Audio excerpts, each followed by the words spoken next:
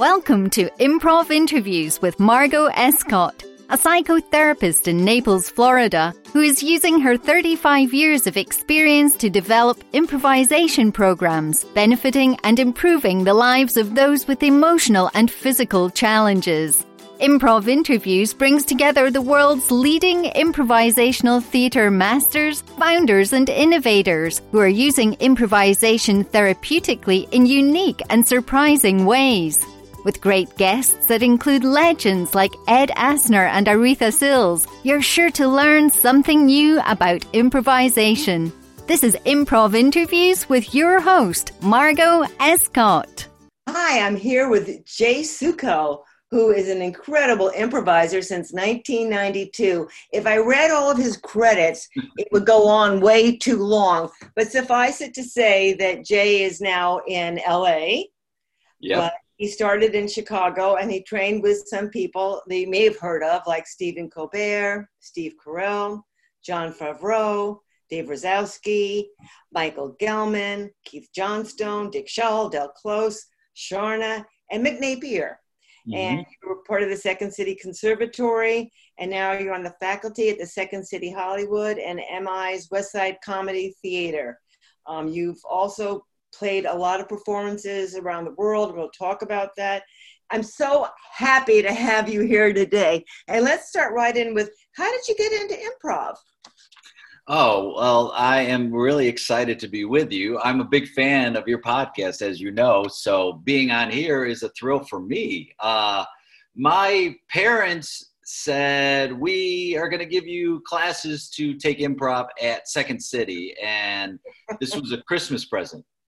And I said, great, I don't really know what that is, but it sounds fun. And so I was actually finishing up my studies in college, and I would drive up. My class was Saturdays, noon to 3, outside of Chicago. And so I would drive up from the central part of the state about 3 hours to take a class, and then I would go back to school. And it became the highlight of my week. I could not wait to go to improv class. And this was the last semester when I was supposed to be, partying and getting my full college experience. And I couldn't wait to go to a class where I got to make things up on the spot. Wow. So you got bit right away. That was my experience too. As soon as I took a class, it was like, wow, where has this been all my life? What were you studying in college, Jay? Well, I was going to school for economics and video production. And so I thought I was going to be a videographer for a news station. That's what it was looking like. It was like I would go out and I would, shoot interviews and I would start off in a small town and work my way up. And then they said, here's what you would expect to make. And I saw that and I was like, oh, no. That, I think it was about $9,000 a year back then. Wow. And I was like, and they said, you'd probably work third shift in Peoria or Rockford or a small town. And you would cover fires and local elections. And then I thought, well, I don't know if I want to do that because I like to be creative. And I remember I asked one of my teachers, can you make a living doing this? And she said, well, yeah, I am. I didn't know how hard it would be or how long it would take to actually be able to make a living doing it.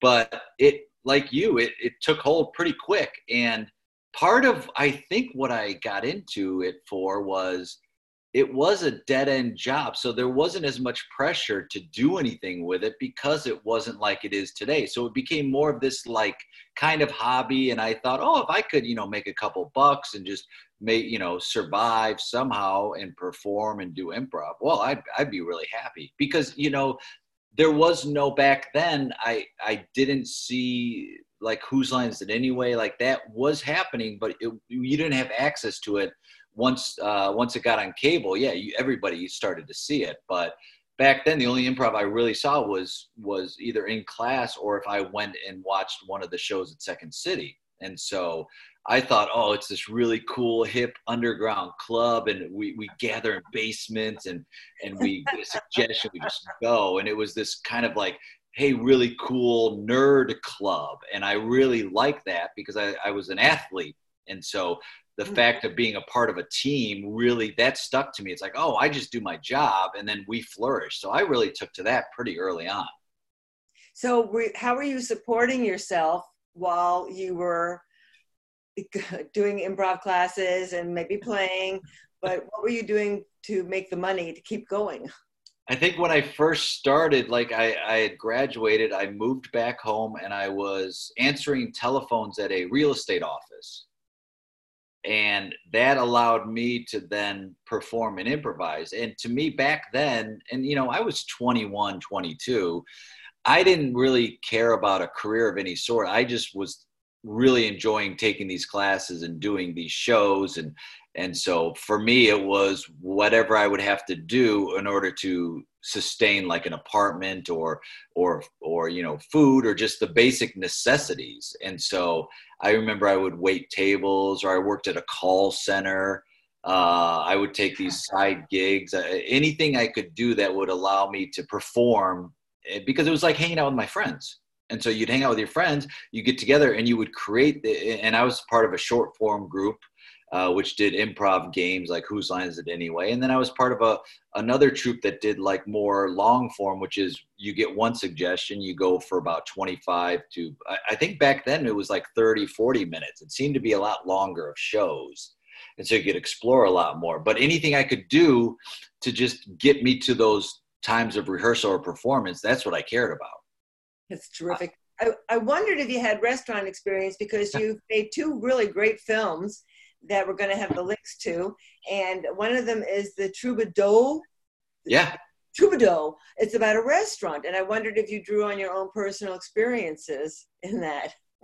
Well, you know, it's interesting. And thank you for that. Yeah, I wrote, wrote is a loose term. We wrote a scripted storyline and it was based on the experiences of two of my friends who would come back, and we were thinking about a new project we wanted to do. And we loved creating movies where we used a scripted storyline with improvised dialogue.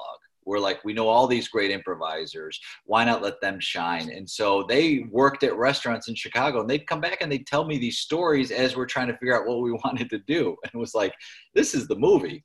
And so we strung these stories together and we put them into a film, and it's called Troubadour. And it's basically about these two guys who own this restaurant and are trying to keep it afloat. And you know, for those of you who have worked in restaurants, you know, there's a lot of crazy things that happen. And it's a lot to do with like addiction, and it's a lot to do with like inappropriate actions and things you would never believe what happens behind the scenes. And so we took some of the best stories they would tell me, and I would tell them like, there's no way this is possible. And they're like, no, this happens. And so we put it together to make kind of like a black comedy about what happens there and the experiences being a part of a restaurant. And we wanted to make it so that restaurant folks who went and saw it would say, yeah, that's exactly what it's like. Well, it is. I used to tend bar in Greenwich Village back in the 70s. And because I couldn't carry heavy trays, but I could carry cocktails, you know. So it was a great job. And so much was true in that. I mean, I really identified with a lot of it. And I love the chef. Chef. He was awesome. And it's so funny because in real life, he is the nicest guy in the world. I bet he is. And in the movie, he plays just someone who is completely egotistical, arrogant. We think the whole kind of foodie craze was pretty funny, how people take it so seriously. So he took a couple people he worked with and kind of put them together for his character. And then we would record kind of what we had written, and then we would throw it away. And we'd say, okay, now let's just improvise. And we really got some of the best stuff in the movie from improvising within those character parameters. Once you have characters in a scene, you just let them go together.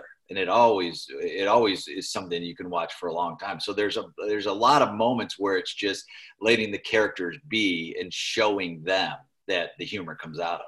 It certainly does. And one of my favorite parts was when he was having a scene of intimacy and drinking out of the blender, I think. And later on, the girl said, he just wants to have sex with himself. And it was, he wants her to call his name. Right. And it's like, that's not that far from the truth. And the customers were perfect, and just the whole thing was just really lovely. So I hope our listeners go and take a look at it. And the other film, of course, is American Legacy. Oh, yeah. That is wonderful. Thank you. There's some singing scenes that were kind of funny. But I got to tell you, I think my favorite character, for some reason, was Kathy. I really liked Kathy. Oh, it's funny you mentioned her because that's Linda Orr, and I saw her. She lives in Chicago, but I saw her last week. She had just been visiting LA and popped into a show I was doing, and I had not seen her for a couple of years. And I went to introduce myself, and she goes, "Yeah," and I was like, "Oh my goodness, how have you been?" And so she was. What's funny is she was a last-minute replacement. The actress we had dropped out like a day before. So imagine the stress. You're about ready to shoot this, and an actress comes and says, and it was because there was another gig that paid her more. So you can't be upset about that. But at the same time, you're like, what are we going to do? And that actress came in pretty well prepared very quickly. And yeah, she was great. The director told her, and we didn't know this till the after, but he said, I want you to play the scene, all the scenes like you're just a little drunk.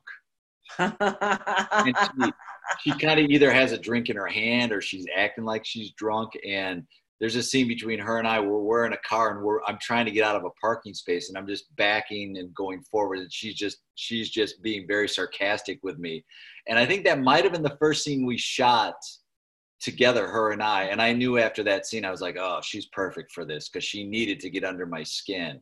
And she was doing such a great job. So it turned out to be, we talk in improv about mistakes or gifts.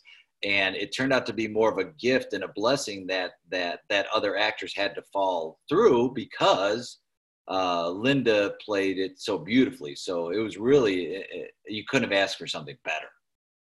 Incredible. And the other characters were great as well, too. And the storyline was really funny. Mom left when I was 7 months old.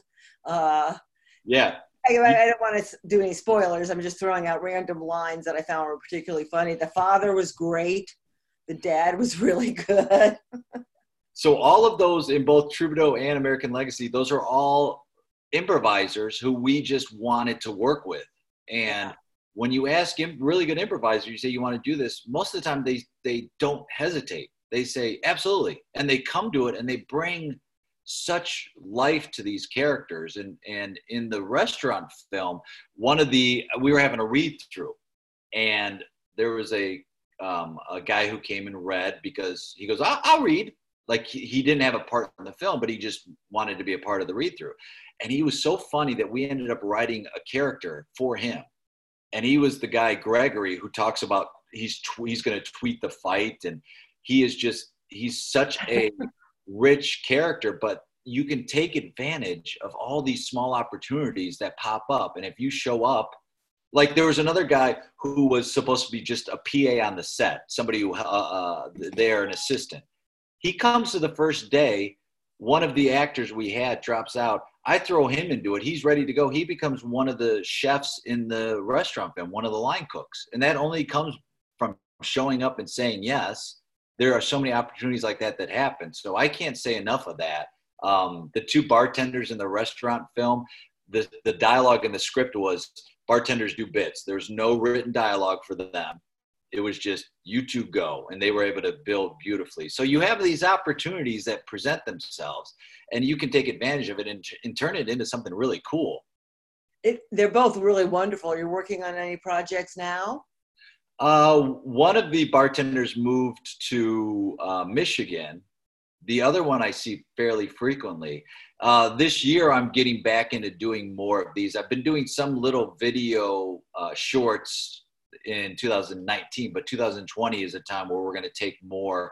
I think the focus is taking more of the improv you do on stage and then seeing if you could script it and then either write it into a live sketch or record it. Because I think as improvisers, it's really fun. We do things that kind of disappear, but I think we could take some of the things we do on stage. I mean, that's what Second City does, is they improvise, then re-improvise, and that's how it becomes sketches. So I think you can do the same thing, but then turn them into videos. Or I like what Wazowski does too, which is He used to get two people together and then record an improvised scene, go about 7-8 minutes and do an improv. He would do that with, I know Carrie Clifford, they would work together a lot on that. So I think there could be something like that too in the works. Cool. Well, I want to see more. And is there a YouTube website where you have some things I want to say? I'm thinking about Worldwide Pants. I know it's not that, but I can't think of it right now. Can you? Well, there's like Funny or Die. They have a lot. They use a lot of improvisers in what they do, and they the one that you're in. It's one that you're. I have one. I had one called Group Mind Films. Right. Group Mind Films. We did, yeah, and that's a lot of. We would do a lot of shorts. My producing partner is in North Carolina, so he moved to Charlotte, I believe, and I'm here in LA, and so. But it's time again. Like, you know, LA is such a funny city because there are a lot of people who will do things, but not a lot of people that want to like produce it. So just takes one person to say, let's meet at this corner at this time, and then people will show up. So there's too much talent. You know, when I moved out to LA about 4 years ago, so many of my friends moved from Chicago, and then they get to LA and they're waiting on things to happen, because you're waiting on an audition or to get an agent or a callback. And it's like, no, you could still be doing stuff while you're waiting. So it's just a matter of remembering, oh yeah, when you were in Chicago, you did a lot more because you had to. It wasn't, you know, we did those films. It wasn't a film town. So it's like, all right, we're just going to have to raise the money ourselves and find the locations. And how can we shoot these films for nothing? I think we shot the first one for about $11,000 and the second one about the same amount. So we shot 2 features for about $20,000. Wow. Yeah. And there were great shots of Chicago in it too. Oh, thank you. We wanted to make it a city. We wanted to make Chicago another character. Yeah, it does, certainly. So you've done a lot of interesting things. You've given workshops all over the world and in corporate America. But there was one gig you had that I'm very interested in, and that was that you did something at Club Med International. Uh-huh. Was it at one of their resorts? Well, back in 1994, I believe, Club Med came to a group I was involved in. I was part of an ensemble. It's Comedy Sports. It's oh yeah, of course, Comedy Sports. Yeah. It's like Who's Line, but it's a mock competition between 2 teams. Right. And I loved it. Like it might be my favorite show to perform. It's so fun. Mm-hmm. And somebody came to Comedy Sports and said, "Hey, we'll give a free vacation if you send some folks to come down and teach a workshop and do some shows." And so I was like, oh, sign me up. So I went down for a week and I had basically a free vacation. I taught 1 workshop by the pool, and then I did a couple of shows, and it was super fun. Now, which Club Med was it? So the first one I went to was in Mexico at a place called Huatuco, which is in Oaxaca, in Mexico. Now, fast forward about 6 years, I'm looking online and I see Club Med advertising for a position called the Village Entertainer. And up until that point, you needed to speak at least French, and they would like you to speak Spanish as well as English. I'm American. I speak American, barely speak English. And so, but they had said, basically they had laid it out to say, without saying it, hey, Americans apply. It basically was like, all you need to know is English. So it was their first training for this Village Entertainer. Up until that point, they kind of internally, you would be, let's say, working in the bar. It's an all-inclusive village. So you might be working in the bar and you say to your boss, hey, I want to work in the Scuba Shack next contract, and they would have 6-month contracts or so.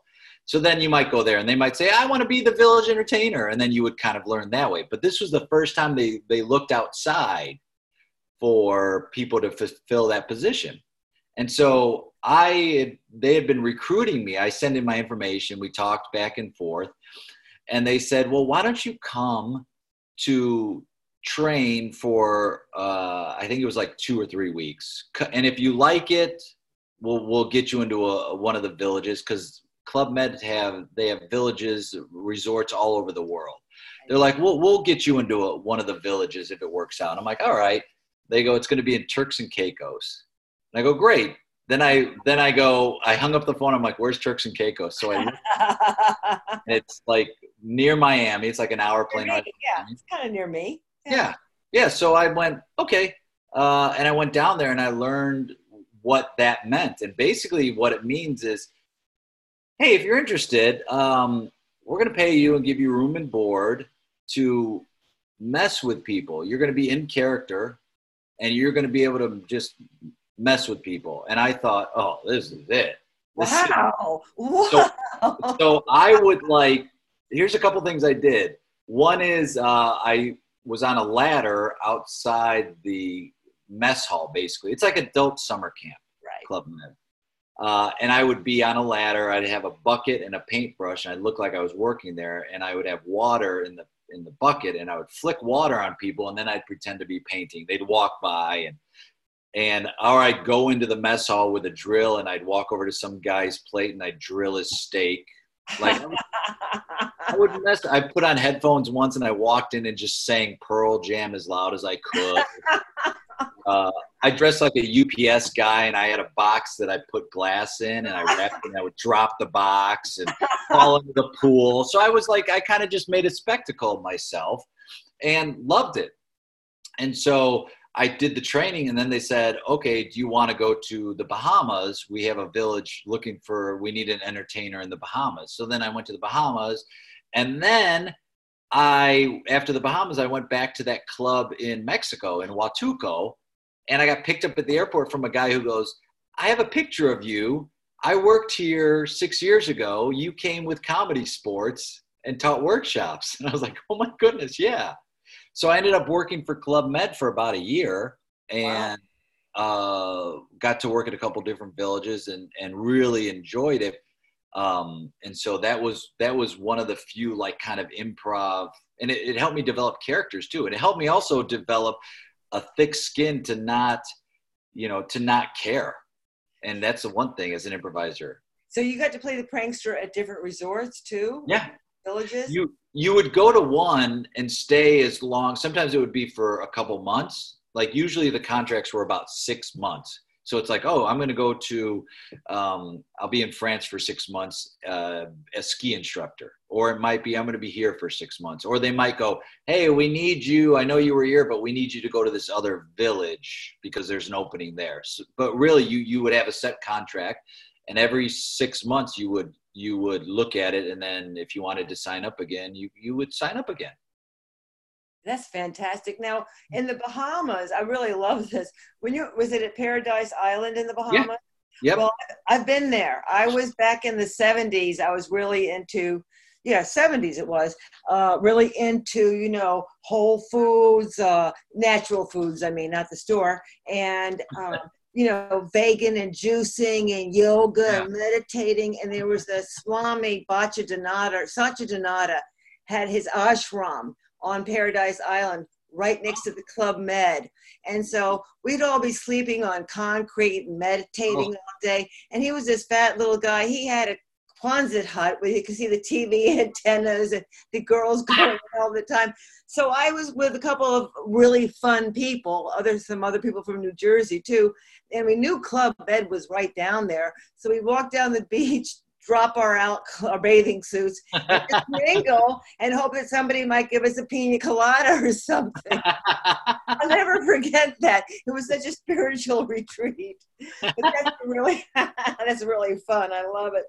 So, I mentioned Michael Gelman, who I just love Michael. And I love his book, The Process. I just think it's a fantastic book on improv, really. And he said about you that you were an innate improviser and a generally warm and good person. And I thought that's really sweet, isn't it? Yeah. Amazing. I mean, he was a teacher of mine. So to have him say that means a lot, because if anybody knows, he knows about improvisers. Oh boy, he sure does. Yeah. Were you around when David Shepard was around, or was he in Canada by the time you I have a very interesting David Shepard story. Oh. So I read The Compass. Uh-huh. And it mentioned him. And what people forget a lot about Shepard is that not only was he an integral part of Second City, but also he was one of the founders of I.O., the theater in Chicago. Right. It was called Improv Olympics, and it was supposed to be like a comedy sports. Like it was going to be this competition. So somehow I found his number. I called him and reached out to him because I'm like, this guy's still alive. I want to talk to him. He ended up coming to Chicago. I'm not sure if he was coming or if he was, if he was visiting or for some reason he was there. And I said, hey, come out to a comedy sports show. So David Shepard comes out to a comedy sports show. And then afterwards, he and I are talking. And this was back when comedy sports was downtown in like the Loop in Chicago, which is like the downtown area. Mm-hmm. Now on the weekends, a lot of times there isn't a ton to do because it kind of closes down. It's more alive during the week. So after the comedy sports show, here I am walking with David Shepard around Chicago trying to figure out what to do with this improv luminary because I didn't want to stop picking his brain. And he wanted to take improv and make it a living room, bringing neighborhoods together kind of thing. So neighborhoods would have improv teams. He wanted to make it accessible. He did want to make it accessible, and he started trying to bring it to the workers. Yeah. And, they didn't quite bite on to it, but then you must know Michael Golding, who's his archivist. And I got to speak to David a few years ago, and it was a very interesting conversation because it became so blue I can't use the recording. Yep. He was quite the thing. I mean, really, that's a great story. I love that. I was going to ask you some other quotes I have from you, but I know that you sometimes do Messing with a Friend with one of my favorite people is Susan Messing. Oh yeah, played her, and we actually, her and I and Bill Cott, who is my improv duo partner for 25 years, the three of us did a Messing with a Friend show once in Chicago, and it was so wonderful, so fun to play. It was so great. I bet. I just love her to death. I really do. And I love Jane Morris to death too. I think she's just so much fun. Oh my gosh. So underappreciated. Jane Morris is she's one of the co-founders of the Second City ETC Theater in Chicago. And she's one of these just like underrated improvisers. You watch and it's like, how do you make it so effortless? And she does that. She's great. Brilliant. So some quotes I got from some other interviews that I thought were interesting, and I want to talk about them a little bit. And one of them was when you said, I want to choose to play with people who give you love, people who support you. Yeah. Yeah. When you're starting off, you don't always have that. You're in a class but I also think, to be honest, teachers can do a better job fostering that situation and calling that stuff out and making it a safe place. And so I think it's incumbent on us as teachers too, to recognize that and create that safe space. But once you go through your classes and your training, and you always should continue to take classes, but I think once you get to a point where you've taken enough where you can now feel comfortable going out there, find those people that get you, find those people that give you that love, because that to me is the basis of this. It's like when I go to a show now, I'm looking at the people I'm on that stage with, and either it's people I've put together I want to play with, or I'm a part of a group that I want to play with. So I look there and I'm like, I can't wait. And if you have that excitement, if you can't wait to see what's going to happen with these people that you're on stage with, and they have your back, then magic happens. But if you're in a situation where you don't want to be there, or you're finding someone you just don't click with, it's okay. Find another situation. Like, don't get mad at them. Like, find your place and don't get jealous of what they're doing. I remember I would complain, oh, these people don't know how to improvise, and this was, years ago. I'd be like, oh, why can't they do this and that? And then I would have friends who are like, well, they don't have to. They don't have to do that way. That's the way you do it. And I did a scene with the guy who was my partner with the Group Mind Films. And I'll never forget it. We were improvising. We were in a Starbucks, and I thought it'd be funny to be angry and sarcastic. And the workshop teacher, a woman named Jean Villapeak, stopped the scene and she goes, do you like each other off stage? And I'm like, yeah, we're best friends. She goes, okay, like each other on stage. And it changed everything from that day forward. I was like, that makes more sense because it's positive choices lead to more interesting situations. Absolutely. You don't have to get angry. No, we think we do. It's like I've listened to you do a couple scenes, and I love because you don't go to anger. Like even if people want to engage, you're like, yeah, absolutely. And I feel like 2020 for me is the year of easy. What's easy? And to me, easy is just going, yep, absolutely. And then saying this situation isn't right for me.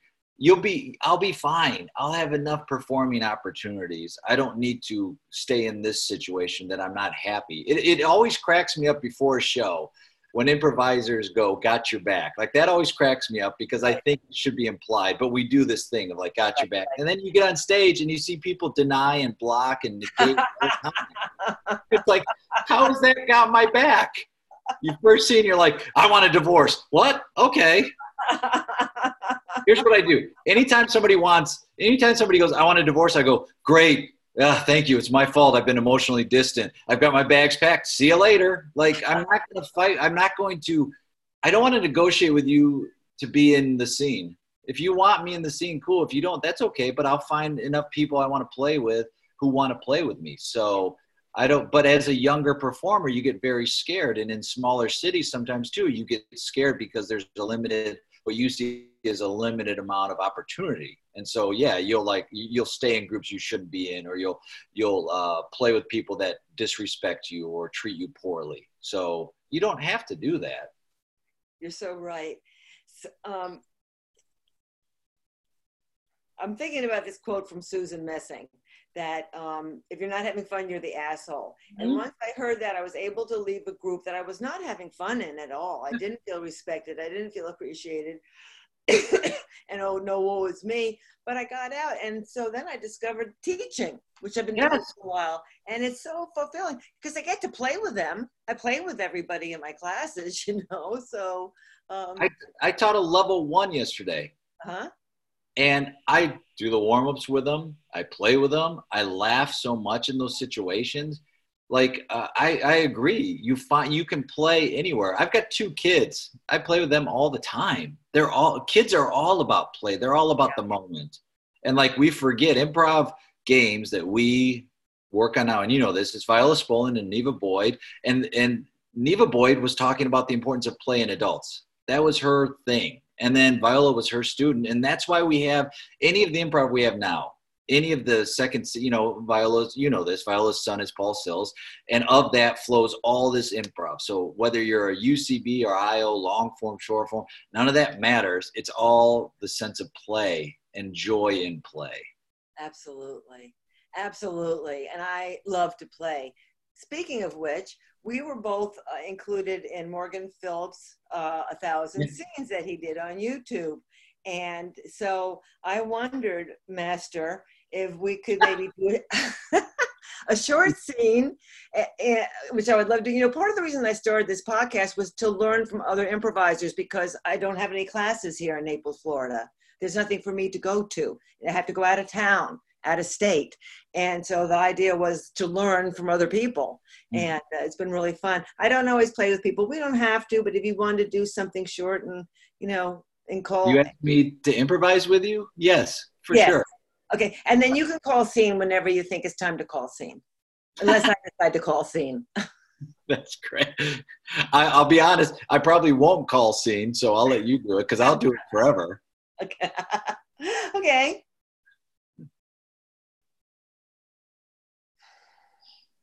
I know, right?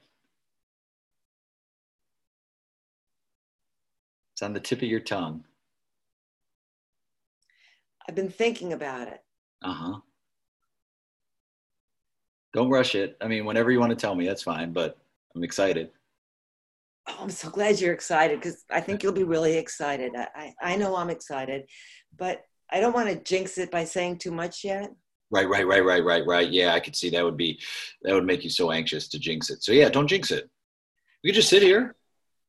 I'm being mindful right now. I'm really getting into my body and soul and my spirit now. And I'm just looking into your eyes and seeing you're with me. Yeah, that retreat did wonders for you. You've come back changed. You are very present. It was fantastic. The leader was so wonderful. But we all led in our own way. Yeah. You're leading right now. By not saying anything, you're leading this conversation. I'm glad you see that. It's important for us. Yeah. That you see that right now. Yeah. I didn't see it until right now. Like right now, like I see it right now. I see it. It's very important. Your eyes just lit up. Yeah, I see it.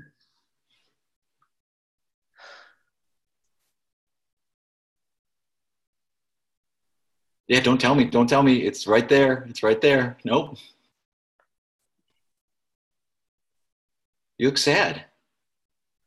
A little sad. Okay. You'll understand when I'm able to really tell you, which is coming up. So I can feel it's bubbling up inside. It's right there. I can feel it too. It's right there. Right there.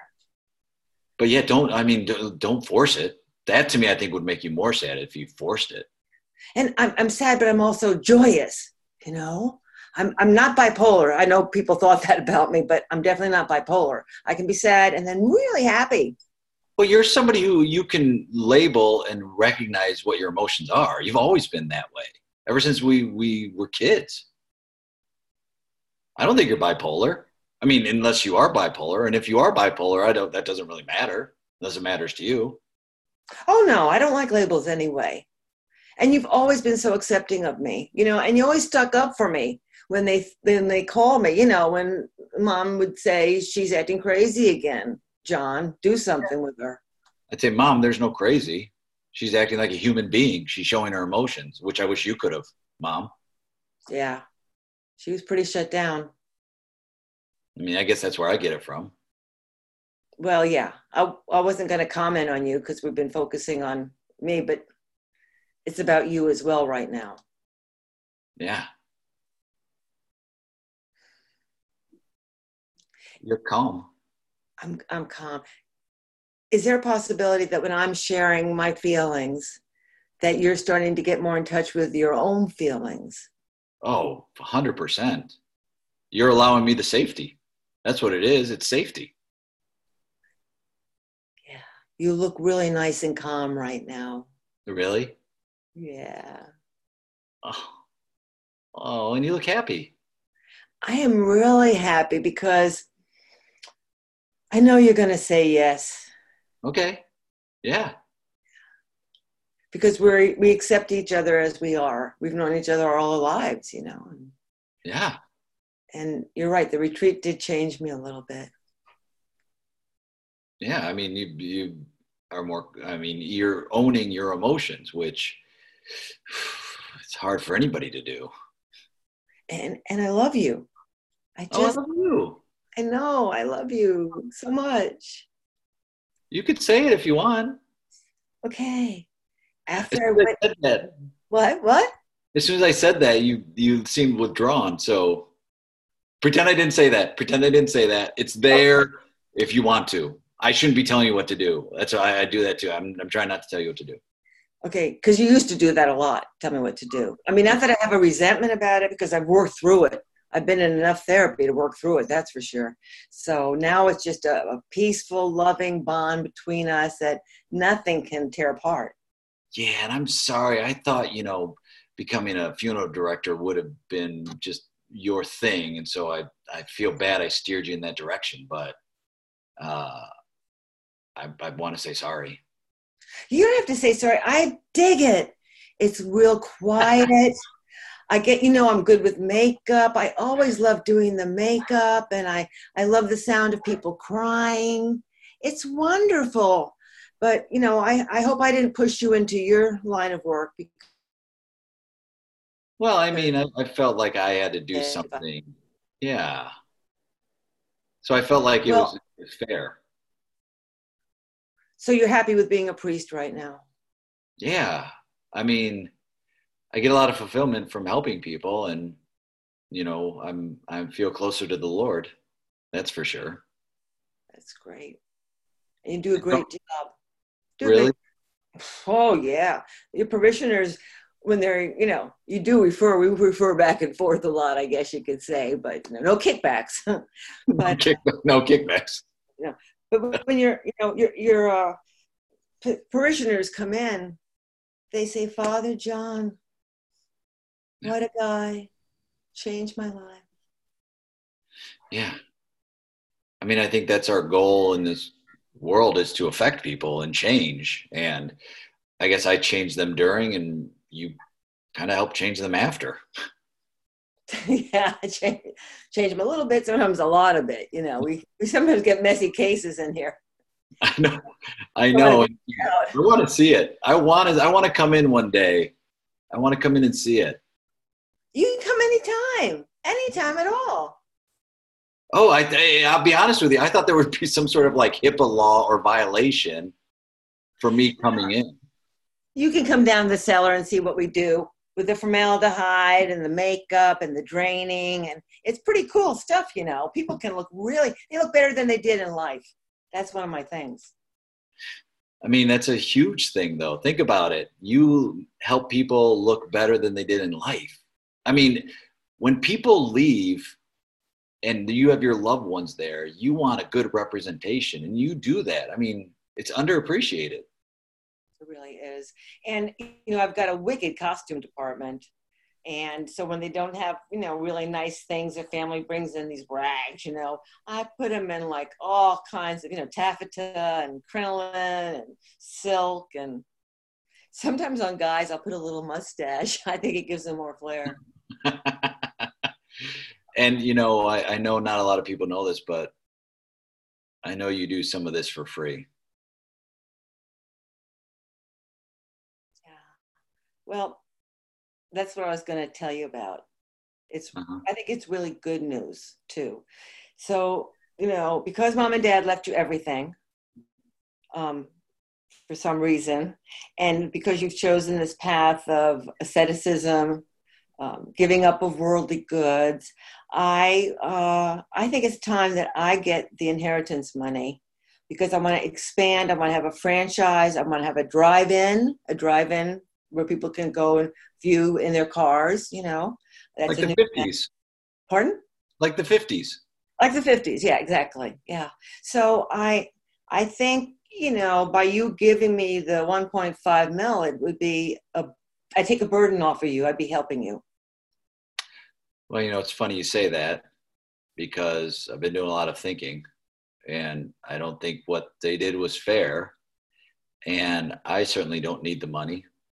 And so I think you should have it. Yay!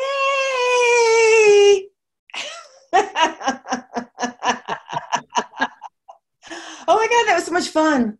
Yeah, wasn't that fun? Oh my gosh, you're so easy to play with. It was wonderful. Oh, thank you. You too. That's going to go on for a long time. It did go on for kind of a long time. No, it could go on for a longer time. A long time, yeah. Yeah. So you know what I'm thinking? I was thinking, I'm dying. That's why I'm talking to you. I'm dying? Is my character's dying. And so that's why also I'm giving you the money. Like, and initially I thought the thing I was talking about, because we hadn't established our siblings yet, I was thinking about we were getting a dog. That's the wonder. Isn't this great? It's like, it could be anything. And it takes, you know, I think what you do is, as you continue to play and get experience, you just are more adaptable. And so that was great to have that idea of a dog. And then if it came out, we'd go with that. Right. Yeah, right. That was really fun. It was. Thank you so much. Yeah, we got to do that on stage. Okay. I'm ready. Yeah, right? Film as well, you know. Yeah. Anytime, just call me. Yeah, for so sure. many lovely people in California, especially in Hollywood, all those great friends and beautiful people you're working with. So I felt this is the thing, I felt so supported by you. Oh, good. I felt really supported by you. And because we were able to see each other, we had the facial expressions we could work with as well. It was really fun. Oh my gosh.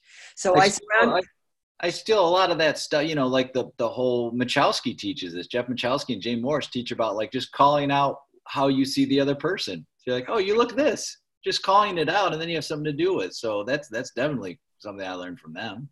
Yeah, absolutely. Harkens back to, what's his name? Well, Meisner. Yeah, for sure. Yeah. So, well, what a great chat tonight. I really want to do this again. I felt like I had a great lesson in improv, and I'm so admiring of the work that you do. It's just beautiful what you're doing. Oh, thank you. And you too. And I will do it anytime. Yeah, this was like so fun. And I think you're doing like with everything you're doing for therapists and therapy, like you see the power of improv has in it. And you're one of the leading like advocates too, like, and bringing all this information to people that sometimes they won't reach out to you, but know that it's helping people. So it's wonderful. It's a great resource. Thank you. It is a great, and it's been giving me so much pleasure because actually I've been in touch with people in India now in different parts of the world. Yep, we're working with special needs population or kids with autism, and there's some great people in this country doing the work and all over the world. So, but you are just, I tell you what, Gelman was right about you. And I'll take you up on that too, okay, Jay? For sure. Are you going to be traveling anywhere soon or doing any sort of like teaching anywhere? I'm teaching at a social work conference in Atlantic City in the spring. Oh, no kidding. I know, it's really cool. I'm excited about that, but I'm not traveling out of, any further west, although I'd love to. Yeah. So there's so many people I like to study with out there. So. Well, we'll have to figure a way to make that work. Yeah, let's figure that out. Okay. Margot, thank you. It's been a pleasure. I'm really honored to be on it. I've been a fan, like I said, for a while. So having a chance also to play with you is super fantastic. I really enjoyed it. Thank you for taking care of me. Okay, and we'll see you real soon. Thanks again, Jay. Yeah, thanks. I love you. You're wonderful. Bye-bye. Thanks for listening. We hope you enjoyed the podcast and look forward to you joining us next time on Improv Interviews with Margot Escott.